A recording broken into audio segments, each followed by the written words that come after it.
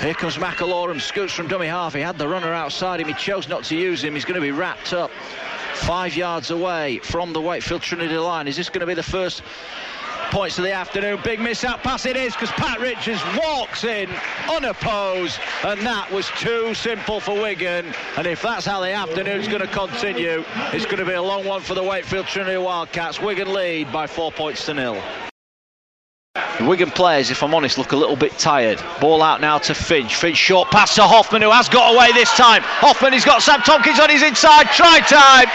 Tompkins underneath the post, and that was so easy. Sedauer like Hoffman, and Hoffman just went through the gap there. He had Sam Tompkins supporting on his inside, and it's 8 points to 0. But look at the Wigan players. Luluai's down getting treatment now. They look absolutely shattered. They look exhausted, and the heat isn't helping, but certainly Derby Day is now paying them back for that effort that they put on the line. Good to see Sam Tompkins get that try beneath the sticks that he nearly got towards the start of the game. He was probably just a metre short of getting that try after shaking off 3 or 4 players. He now gets his try and puts the kick in place. They are, but they will feel as Pat Richards smashes the ball between the uprights at 10 points to 0.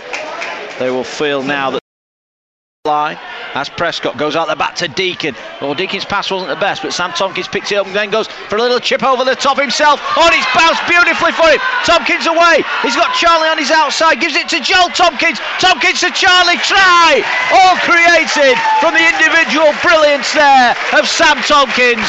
He got the ball on the bounce from Deacon. Nothing on. Chipped over the top. Ball bounced for him. Ball to his brother Joel, who put Charlie in at the corner, and that is what Wigan are capable of when they really do put the effort in. Absolutely fantastic.